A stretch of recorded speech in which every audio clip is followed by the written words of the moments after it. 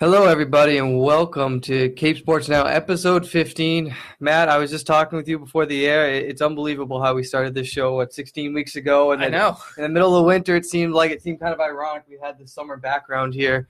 But now we're kind of in summer festive. It's really hot out today, and we finally reached the final episode of Cape Sports Now here. Again, I'm Steve Dedarian alongside Matt Goisman. We're going to be breaking down a couple things today, the past spring season, but not everyone's done yet. We got the Martha's Vineyard girls tennis team going for, I believe, a fourth straight state championship. Just a really outstanding program. We've talked about them a lot on this show, and just one match separates them from a 4-year stretch. And in any 4-year stretch, you're talking about a dynasty right there. I mean, I think they were a dynasty even no matter what would have happened this year. Right. But to just decide on a whim, like just for a new challenge to move up to Division II they weren't forced to move up. The boys still competed at D3 this year, but Coach Nina Bramhall just said, you know what, we want to try some new teams. We want to face some tougher competition in the playoffs. We'll move up. And it really didn't affect them almost at all. I mean, last year they swept every team in the postseason 5-0. This year they had 1-4-1 victory for whatever that's worth. That was against Foxborough in the South Finals. But, you know, the trade-off is now they only have to win one state tournament game because there weren't enough teams in basically Central or West to have D2 sections. So it's just the North versus the South. That's Tuesday at St. John's School in Shrewsbury. Not to be confused with St. John's Prep, but this is the one in Shrewsbury, which is where the state tournament always is for tennis. It's where the individual state finals and semifinals are as well. You know, and it's Martha's Vineyard. They are 19-0 versus Winchester, the North champions. They are 20-0. So something's got to give. Something's got to give. Somebody's going to finish an undefeated season. Which I think for the Vineyard would be their first since 2017. 2017, they had the one loss to Sharon, but the year before that, I believe they didn't give up a match. And it's two clearly very, very good teams. You know, Winchester swept Newburyport 5-0 to win the North. You know, they were dominant. They gave up a total of 5 games in 10 sets, so they are very, very strong. Vineyard beat Foxborough 4-1. They give up a few more sets. You know, their only real vulnerability, Kelly Claren lost at one singles there, but otherwise everyone was pretty good. Kat Robertson and Lizzie Williamson had twin 6-0, 6-0 victories, which could set up for an interesting match at one doubles because Brooke Scully and Jordan Weinberg for Winchester also won 6-0, 6-0. You know, there's no common opponents to look at, which isn't really a surprise. You're talking about a North D1, D2 school versus South, different conferences, different parts of the state. But if you do want to look at something where there might be a clue of what's going to happen, so nobody from Winchester made it past the second round of the individual North state tournament. The girls doubles teams both lost in the quarterfinals, and Taylor Kenrick and Lauren Shilton, who are Winchester's two doubles team, the team they lost to was Newton South's Claire Lee and Zoe Galoob. And that Newton South team is who Kat Roberts and Lizzie Williamson beat in the state individual doubles championship, which for Williamson is her third consecutive doubles title. So maybe that gives you a clue what's going to happen. I mean, Kenrich and Shilton are more likely going to be matched up at two doubles with Molly Pogue, and I would assume Cheska Potter. Maybe they use Alex Rigo, but Potter and Pogue were in the South Finals. So you're more likely to see that matchup, I think. Winchester's two doubles team won 6-1, 6-1. Vineyard's two doubles team won 6-2, 6-3. So I think you definitely would give the advantage to the Vineyard at doubles. So then it's just a question of can one of the three singles players grab a point. Right, and you look at, this is why you play those matches against Sharon earlier in the year, arguably the next best team in the state. So, and the fact that the Vineyard was able to beat Sharon twice this year, I think works in their favor, and that's what you prepare for, these matches. Now, yes, Claren did lose to Sophia Prinos from Foxborough, but you know what? Prinos is a Fairfield Division I, commit. She's going to go on and be a great player. Absolutely. And one of the best players in the state. She was the co-MVP of the Hockomock League, a very bevy of girls tennis talent. So really no shame in that for Clarence. She ran into a great opponent, but obviously that was Foxborough's best player, and the rest of the team kind of took care of business. We said on the show that could be a similar thing in this final where, hey, even if one singles goes down, the Vineyard doubles are as solid as anybody else, as they always been.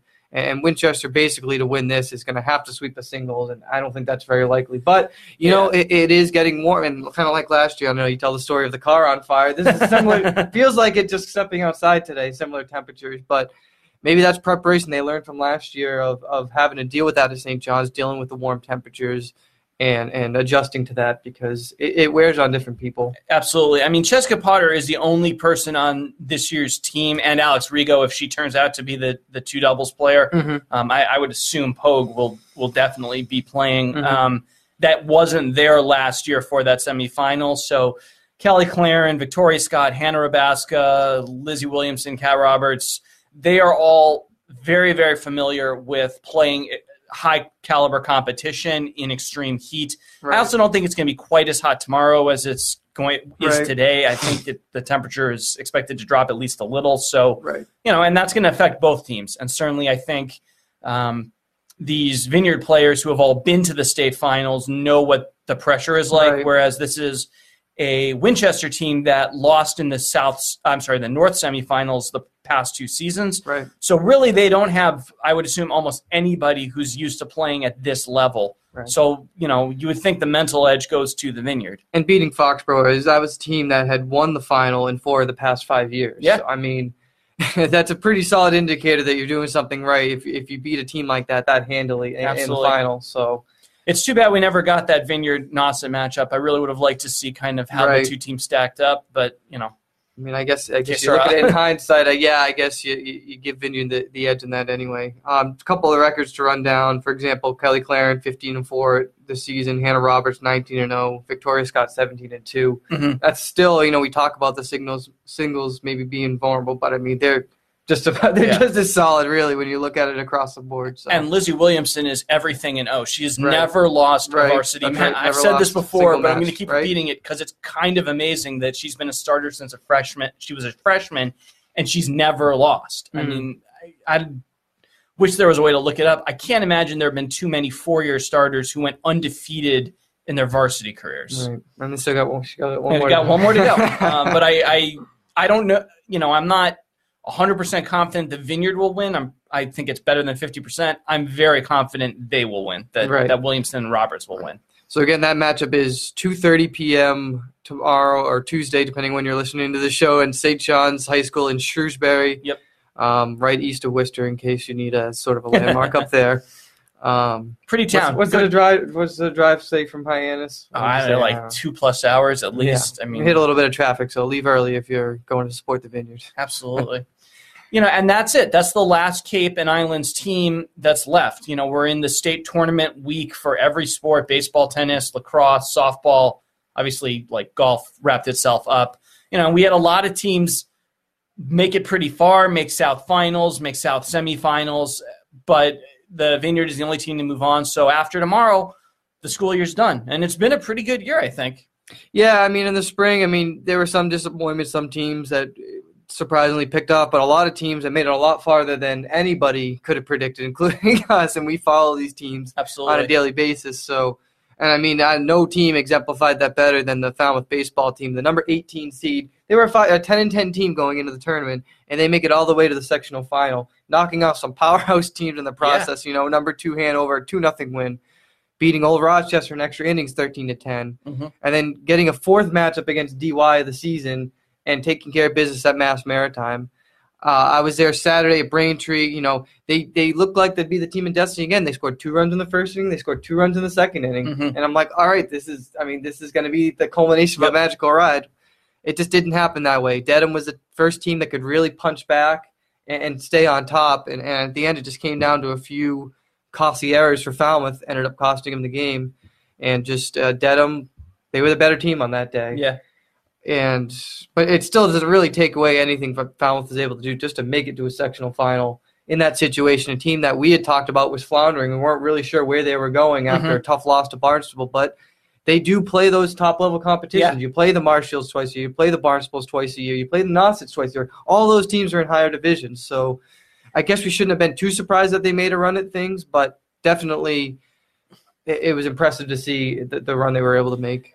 Absolutely. There was about a stretch of maybe a week and a half, 10, 12 days when they scored 2 runs or fewer in 5 consecutive games, and they dropped 4 of those. Mm-hmm. And that little stretch right there was, I think, a lot of the reason why they were seated so low, why they finished where they did in the ACL, because like 4 of those games were against ACL opponents.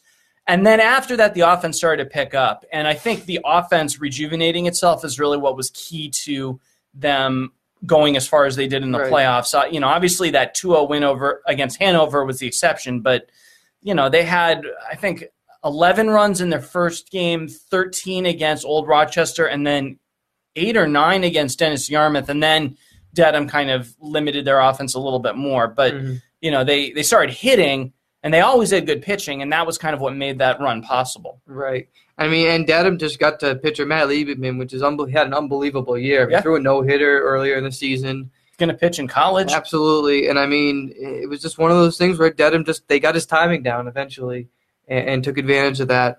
I mean, Falmouth, what was so interesting is that they were swinging so early in counts. I think I counted 12 of the first 13 at-bats were first-pitch strikes. Either that or they were swinging at the ball. So eventually that Dedham caught on. The pitcher Griffin O'Connor started mixing up, first pitch selections, and I think that just threw Falmouth off rhythm. Could be. It was really tough to see Gates Keller, a guy who I think plays really any sport with more passion than anybody that we've seen around here. Yeah, he really plays. Had a chance, and he had a chance to give them to tie it or give them the lead. He was up with the bases loaded, 2 outs in the 6th, down 2 runs.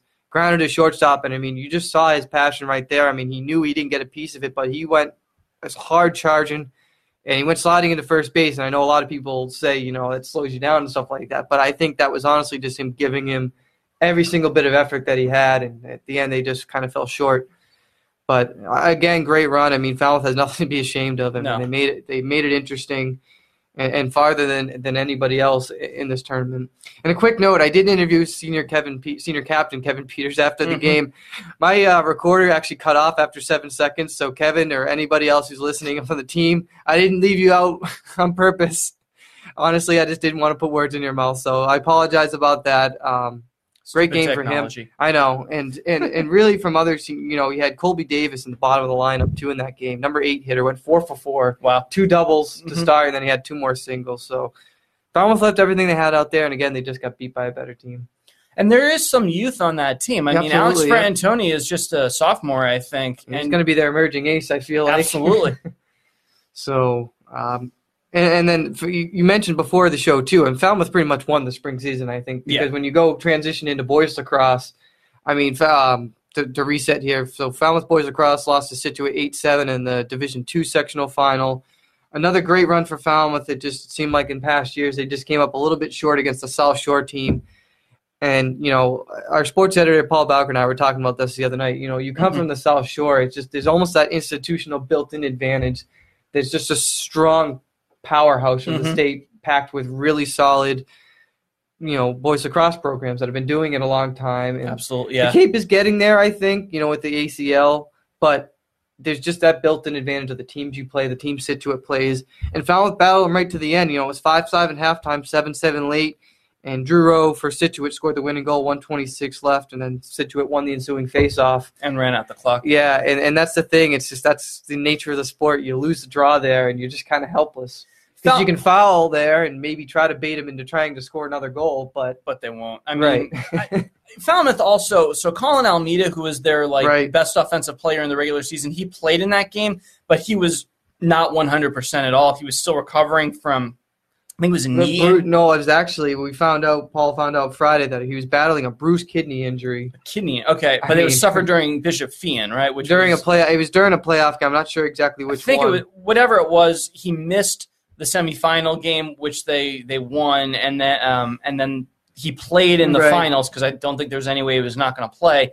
But he was not 100%, and you probably think that if he's 100%, that's the difference of maybe a couple of goals right there. So absolutely, you know, I mean, again, the dedication to battle through that. I mean, he is just a kid too. I mean, you talk about pro athletes battling through some stuff. I mean, I'm sure he was cleared and everything. Let's be clear. I'm sure they wouldn't have let him out there if he was. No, I'm not saying himself. Yeah, he wasn't a health risk by playing. He just was not 100%. Right, absolutely.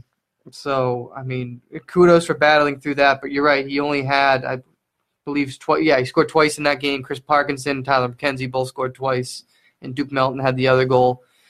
But, I mean, as Coach Rory Moore said, I mean, the Clippers left it all on the field. I mean, really, and they turned some heads this year. They beat some, top off-Cape talent, sweeping King Philip, a Division I team. They beat Weymouth. And then early in the year, they battled some really top-flight teams, Westwood and Foxborough, and they got beat. But they challenged themselves. Absolutely, and that's what you have to do. Like I mentioned, you got to go play these off-Cape solid South Shore programs to eventually match up. And I think with Almeida coming back, at least in theory, this team's going to be all right. They're going to lose some seniors, but when you look at that roster is absolutely loaded. I'm sure that they can replenish for next year and really make a run at things. I wouldn't be surprised if they were back in the same position next year. I think they're I don't know if they matter of them winning. Right. I don't know if they can do everything they did this year, earn a top seed, and they were league champions, right? Yep, they won the ACL. They went undefeated in the ACL, which I think was even more. And that means beating. No, excuse me, that's not true. They did lose their one opener, and then they ran the table from there. Right, they lost the sandwich in the home opener. So I don't know if they can do quite the same, but they should still be very, very competitive next year. When we talk about Falmouth winning this spring, we're not just talking about baseball and boys lacrosse. The girls lacrosse team had its winningest season ever, until they lost to Marshfield in a kind of a surprising first-round loss, but they won the ACL, more wins than ever before. They're sending, I think, 3 or 4 girls on to play college lacrosse or field hockey. The boys tennis team went undefeated in the regular season. They were the number 1 seed, obviously a league title came out of that. The softball team made the playoffs and won the Cape Cod Showdown, and the girls tennis team also made the playoffs. So they had, they were well represented in just about every sport in the spring. I mean, one of their golfers qualified, their sailing was okay, and they had some at least division, qualifiers in track. I don't think they had anybody go to All-State, but But, so if you want to talk about a school winning a season, you kind of think DY won the fall between their football team just kind of beating up everybody and winning a state title, and then the field hockey team winning a South sectional title. And then the winner, I think, you probably give to Mashpee, that basketball team doing so well, going to the Garden, winning its first title. But I think the spring belong to Falmouth, even with stuff like Tiana Bazzi doing so well in track for DY and, league titles for Monomoy in softball and St. John Paul in baseball and Mashpee in baseball, things like that. I think this was Falmouth's spring.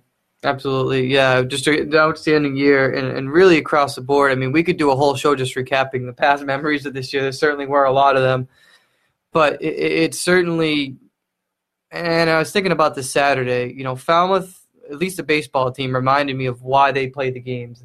And, so often you look at the seeds, or you look at just the power, you just assume this team's going to win. But surprises happen, and we saw it this spring with Nassau girls tennis team being knocked off, or, just even DY trying to make a run at things at the end to make a playoff spot. Unpredictability, the Bourne SJP baseball game, people will be talking about that for a long time. That controversial call there. I mean, but it just reminds us that, we play the games because of its unpredictability, and just... It wouldn't be fun if we knew who was going to win every time. Absolutely. No, thanks for finishing my thought on that. So, certainly, we wanted to mention one more team, just moving off of Falmouth, the Barnstable girls golf team. Outstanding finish for them, finishing second in the All-State meet at Thorny Lee Country Club at Brockton. They leapfrogged several teams that, at least in theory, were supposed to beat them. And Notre Dame was the one exception. They ended up winning the state title. But, they finished third in the South Sectional and actually moved a spot up in the state tournament. Yeah, right. So that's pretty incredible. They shot 400 total as a team total. I have the scores here. Kira Nairo shot a 95, Megan Wigan a 96, Amelia Zink 101. And these scores seem high, but, when you're on a a course like Thorny Lee, which, by the way, is the same course. Matt Parziali, the Brockton firefighter who just did really well in the U.S. Open. That's his home course. I mean, so, yeah, the tees are a little bit different, but, of course, you're playing on one of the best courses, I think, in the South Shore, at least one of the most well-renowned. Probably one of the best in Massachusetts. I mean, it's got to be pretty good if they put the state tournament there. Absolutely. And we found out some interesting news that Coach Mark Titus is going to come back for one more year. Previously announced that he was going to retire, and he's going to be back for another year. So we'll see what kind of talent. Talk to him in the fall, yeah. And when you look at the 2017-2018 season, with Titus working with the boys club, we had Olden Ellison going to win a state championship, individual state championship, which Barnstable Golf had never had before. It never had an individual champion, or at least with Titus, there had never been one. So another year of because I believe Holden, was he a junior? No, he's a senior. He was a senior. Okay, so still. Gets another year to work with that program, and you have that under your belt. He's certainly earned it from all the years that he's been head coach there. So, outstanding job on that regard. Cool. I think we should wrap this up. Just about it, yeah. All right, that's going to do it for the last, for now, episode of Cape Sports Now. It's been a blast doing this, talking to y'all every Monday afternoon. Hopefully we'll be back in the fall with high school football starting up. I already am getting excited about that. For your Cape sports fix over the summertime, be sure to check out Cape League Corner, where myself and our intern Colin Hossill will be talking each week about the Cape Cod Baseball League, everything going on with that.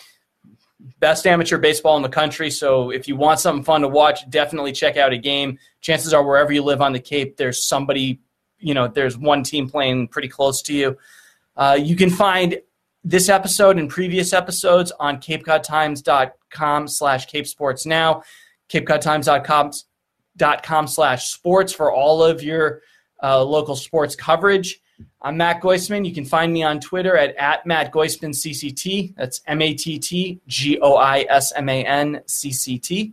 And I'm Steve Derderian. You can also find me on Twitter at Steve_Derderian. That's DERDERIAN.